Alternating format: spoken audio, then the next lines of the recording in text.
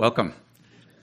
I want to thank you all for being here this morning, and I want to acknowledge really quickly that we all come to services in different places. So I know that each of you are mentally in different places. Some of you are celebrating today, some of you are struggling today, some of you are mourning today and grieving. So it creates this kind of strange dichotomy, I think. Oftentimes kind of wonder about that whenever I'm sitting out here, like, some of us are just really happy and some of us are really struggling to find hope. And so I just want to acknowledge that we're all here in different places.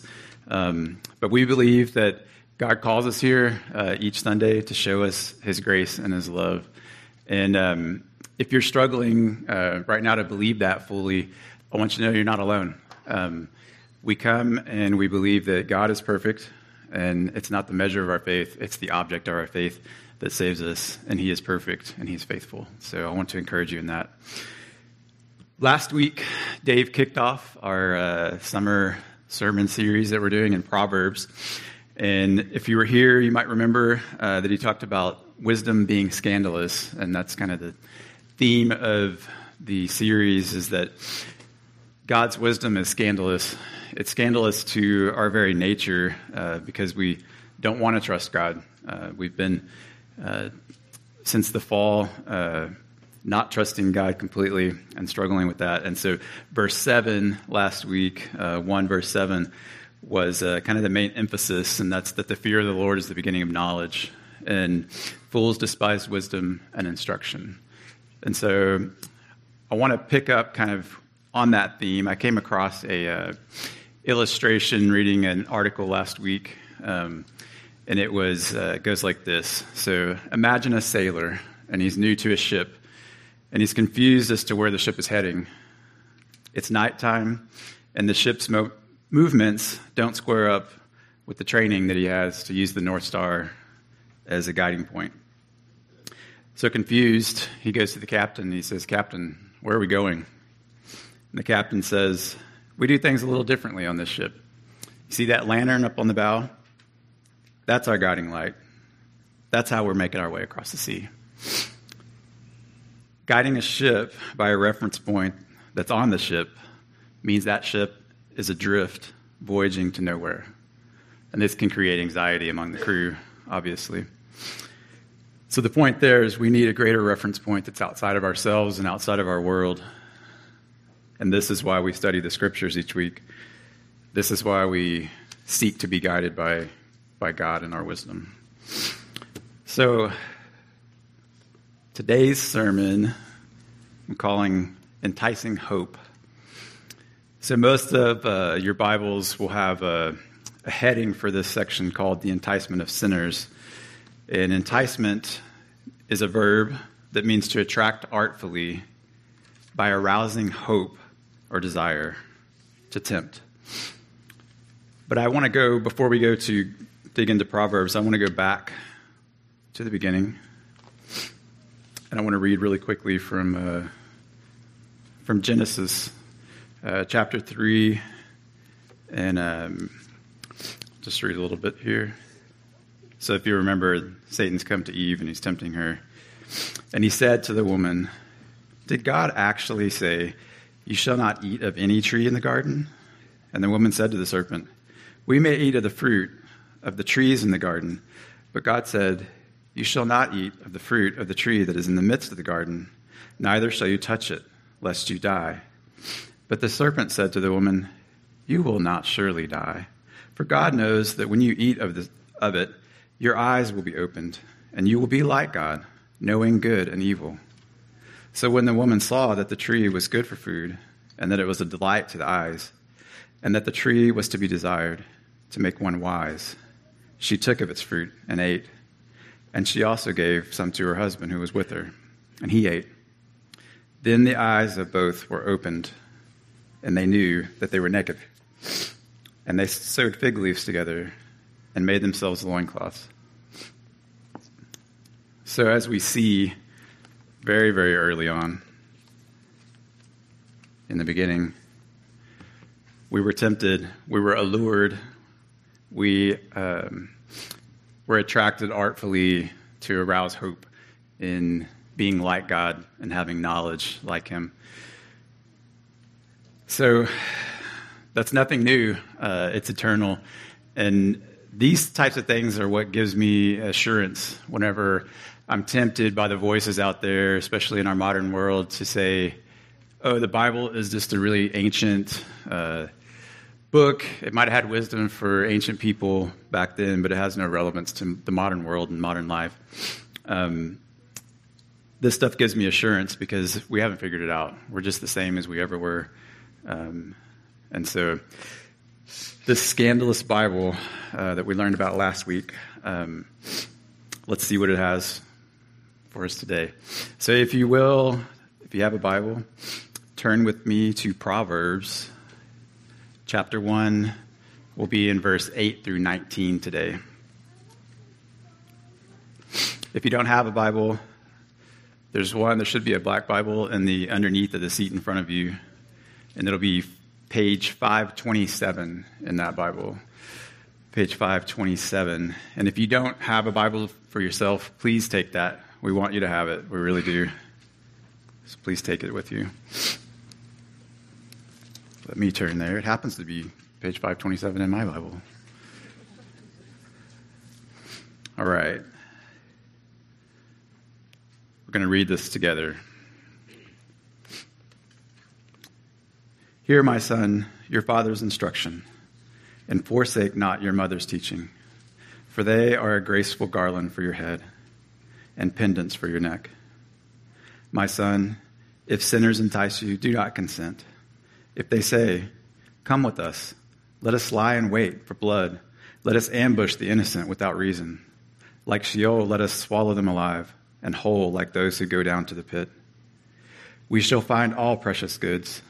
We shall fill our houses with plunder. Throw in your lot among us. We will have one purse. My son, do not walk in the way with them. Hold back your foot from their paths, for their feet run to evil, and they make haste to shed blood. For in vain is a net spread in the sight of any bird. But these men lie in wait for their own blood. They set an ambush for their own lives. Such are the ways of everyone who is greedy for unjust gain. It takes away the life of its possessors. So we believe that God's word is supernatural. We believe that he speaks to us with authority through that, and that we need his Holy Spirit to help us to receive that and to understand it. And so I want to pray for us, that God would be with us. So will you pray with me?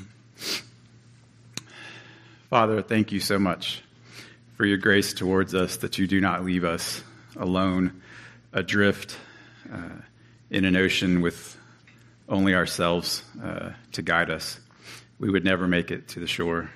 So thank you for providing wisdom, giving it to us in your grace.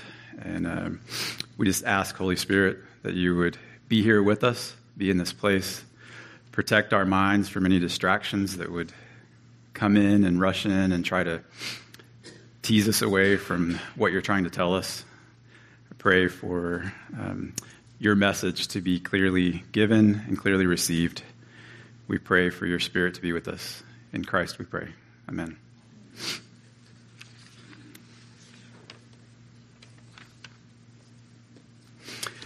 All right. So most of the text that we'll be talking about is being enticed or attracted to false hopes. But it starts off here in verses 8 and 9 with the father calling out to his son and saying, hear me, listen to this, it's going to be good. He says, hear my son, your father's instruction, and forsake not your mother's teaching, for they are a graceful garland for your head and pendants for your neck. And I think as modern people, we can kind of read the text really quickly a lot of times, and so I kind of just want to slow it down for us and realize that this is God's compassion as a father saying, listen, I want your life to be better. So the Proverbs, I think Dave kind of touched on that last week. Proverbial wisdom, these Proverbs are instructions, and they weren't uncommon in the ancient world.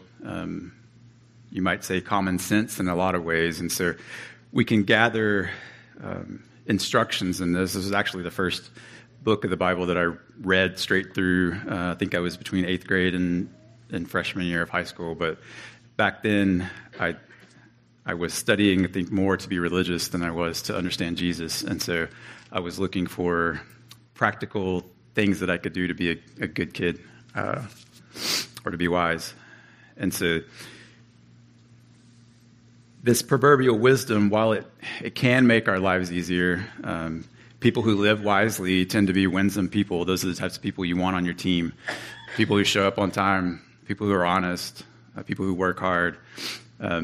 So it can lead to good things in life, but ultimately it's not the main premise of this story and what God's calling us to: wisdom, the fear of the Lord. It's a way that God actually gives common grace to our world, I believe, through proverbial wisdoms that are true throughout time and history. And so these garlands, these pendants, in this context would have been seen kind of like a prince, or you might think of a gold medalist winning an award. It's a place of honor. It's like, wow, that person has done well in their life, and they're receiving this honor. And so he's saying, this wisdom will make you esteemed and attractive to the world. But then he jumps into these warnings. So when Dave asked me to preach this, he was like, it's a warning text, so it's going to be a little different. I was like, great, thanks. But Joey, does Dave have a habit of leaving town whenever there's a hard text? Or? Okay. No, just kidding. It is interesting though, and I wondered the whole time I'm studying it, going, why did he put this right here? So he starts off, like wisdom. It's an introduction to Proverbs. So the first 9 chapters will really be, this was a micro introduction, and then we're moving into these kind of bigger poems about wisdom and the importance of wisdom and introducing us to that. But why did he start with a story about robbers on the side of the road?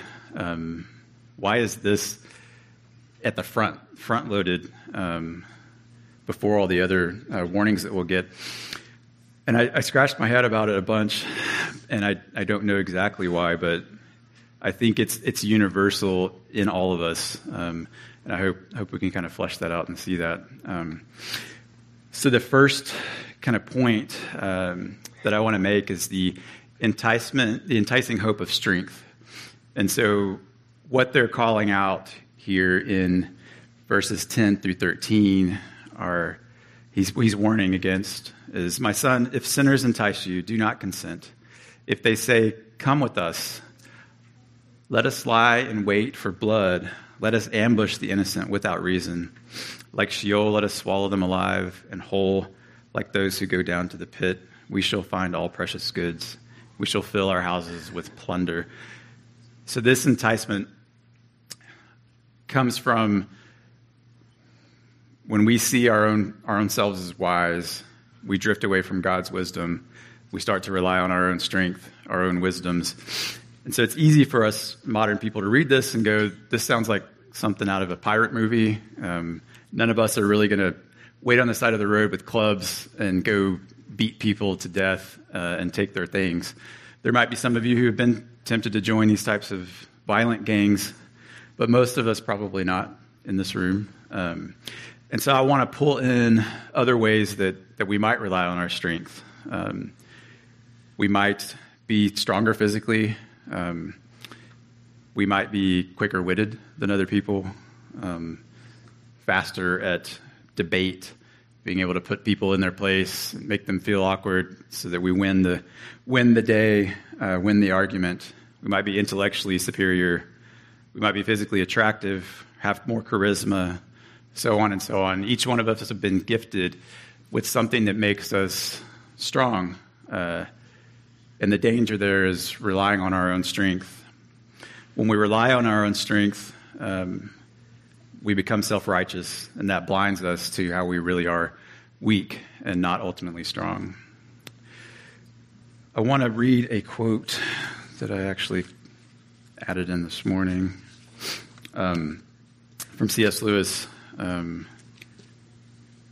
I apologize, I don't exactly know where it's from, but it's from C.S. Lewis, so you can look up the context. But he says, remember, as I said, the right direction leads not only to peace,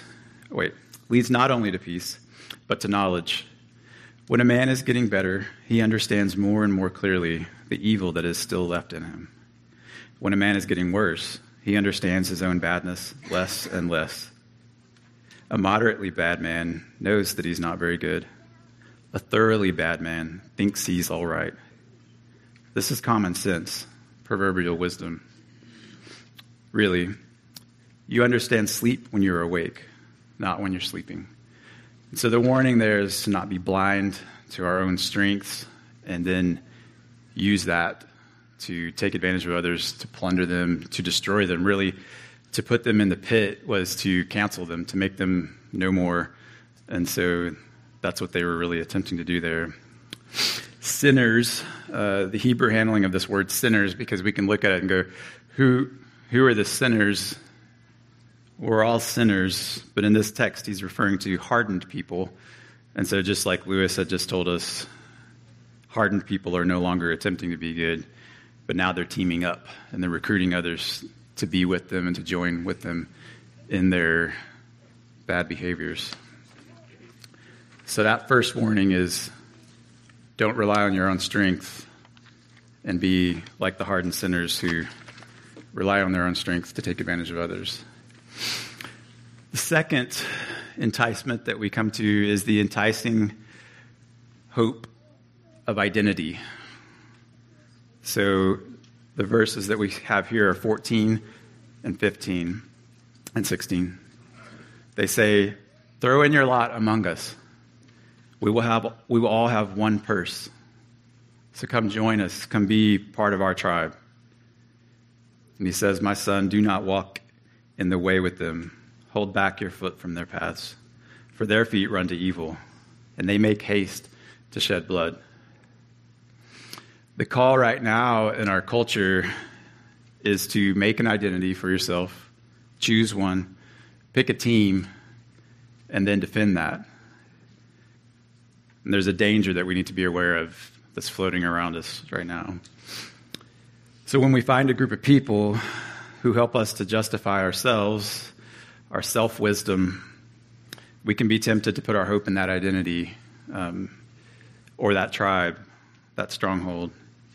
And if we find ourselves in a group whose ultimate value is the identity of that group in that man-made wisdom, that can create a tendency for us to want to strongly defend that. And sometimes that does include violence. And I think we see that in our world today. So the application on this one is to not be enticed of an identity or to throw your lot in with those who are calling you to join our tribe, come defend it, even if it takes violence. So what are you tempted? What are you tempted by of an identity? It could be religious. It could be starting out good, but when it becomes ultimate, it can carry us away with it. Anything that is from a source other than what the identity God has given you is a dangerous one. So that's the second warning. I forgot to set my timer. I have no idea. Dave makes this look easy. So the third false hope that I want you to see is the enticing hope of escaping judgment. So we see here verses 17 through 19. For in vain is a net spread in the sight of any bird, but these men lie in wait for their own blood. They set an ambush for their own lives. Such are the ways of everyone who is greedy for unjust gain. It takes away the life of its possessors. So it's interesting. He uses this illustration of a bird. Dave talked about how the Hebrew really pulls out the word simple a lot throughout Proverbs, where you have the simple person, the simple-minded, don't be a fool or a foolish person. The Father uses this illustration of a simple animal, a bird brain, really. No offense to birds, I love them. But you get the saying there. Even a bird knows that if there's a trap spread for it, not to land there. And so you can't trap a bird by having a trap that's obvious. That's what he's saying there. But then he's saying, these people aren't even as smart as a bird. They don't even see the trap that they're lying for themselves by doing these things. But the enticement here, I think, is that they think they're getting away with it. Until they're trapped, until the judgment for the foolishness comes to them, they think they're getting away with it. And so the warning here is against thinking our decisions won't catch up to us. The enticement is that we will escape judgment by becoming the judge. And so if we judge good and evil, as we saw Satan telling Eve that she could do, then we think we're escaping judgment. Sin always wants justification. It must have it, and it will have it. Self-justification will end in death. So that leaves us kind of in a bad place. But there was one who came, and he lived perfectly, and he died for us. All of us who put our trust in him. He satisfied that judgment. And so we have this grace that gives us a way out of this cycle that started with Adam and Eve of not trusting God and trusting ourselves. He deserved the greatest garland. He deserved the greatest honor, but he was given a crown of thorns. So each of these false hopes, they could also be seen as strongholds. A stronghold, you might think of an old city. They used to build up walls, and that was their way to protect against intruders. So the outside world, the wilderness, was a very dangerous place, and so they built walls to make strongholds, and that's what they put their hope in. And so we build strongholds of our strength, of our identity, or of our ability to escape judgment, and we think that they're going to give us peace and comfort and security. But these are all false hopes. They fail regularly, and I think we all know that. I mean, we all have had our strength fail. I know the older I get, the more my strength fails, the more things don't work properly. We've all had a people group or a tribe let us down, disappoint us and fail us. Some of you have had churches that have let you down and failed you. Those fail. And judgment will find us. We know that from our lives lived, that judgment does find us. It's a scary place to be out there in the wilderness, depending on weak strongholds.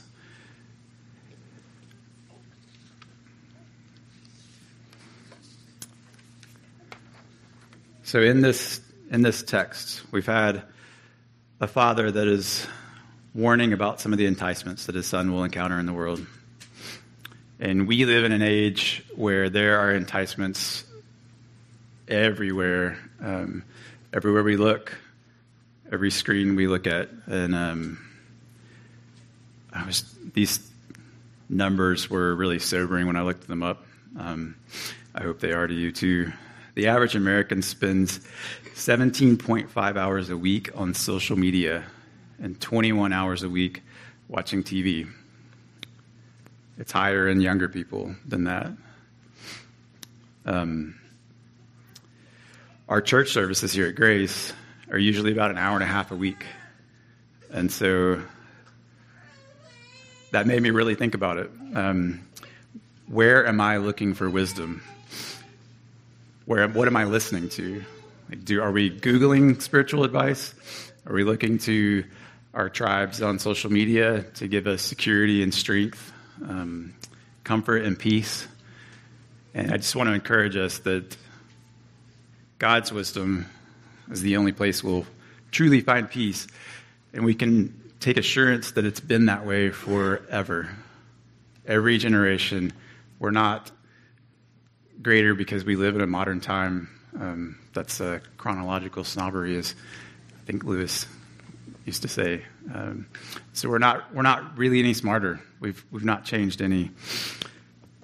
So take heart in that. So with all these sources of information and wisdom, that can be overwhelming. It can be anxiety-driven, and I think we see that. We live in what's called the age of anxiety, when there's so many choices. I mean, you can even feel that going to shop for toothpaste at the grocery store. It's like, I don't know which one to choose. We had a friend visit from another country once, and they were like, why do y'all have so much stuff? If you need deodorant, you should just go get it and not have to have a whole aisle of it to choose from. But seriously, the choices for wisdom, the choices for security, the choices for identity are almost endless in the world that we live in. It's noisy, and it creates anxiety. I know at times I struggle with anxiety, and I need to be rooted back to something outside of myself and outside of the world that's not spinning constantly. So I want to kind of take us back to that imagery of that ship floating around with the light on the bow, thinking that it's going somewhere when it's set adrift. Whenever we have a North Star, when we have God's wisdom to look to, when we have God to pray to, when we have something greater and higher, we can become a non-anxious presence on the boat, if you were. We cannot have fear in the midst of chaos. I think if we look at the Gospels, we see Jesus on the boat, not having fear. We can be like him. That takes the redemptive work of Christ in us to work on us through his word, through his spirit. We can have peace. And whenever we are that non-anxious presence on the boat, we can show others. We can tell them, hey, look up. Look up. There's something that's not moving. It hasn't moved since the beginning of time. It's there. It's bigger than what we have here.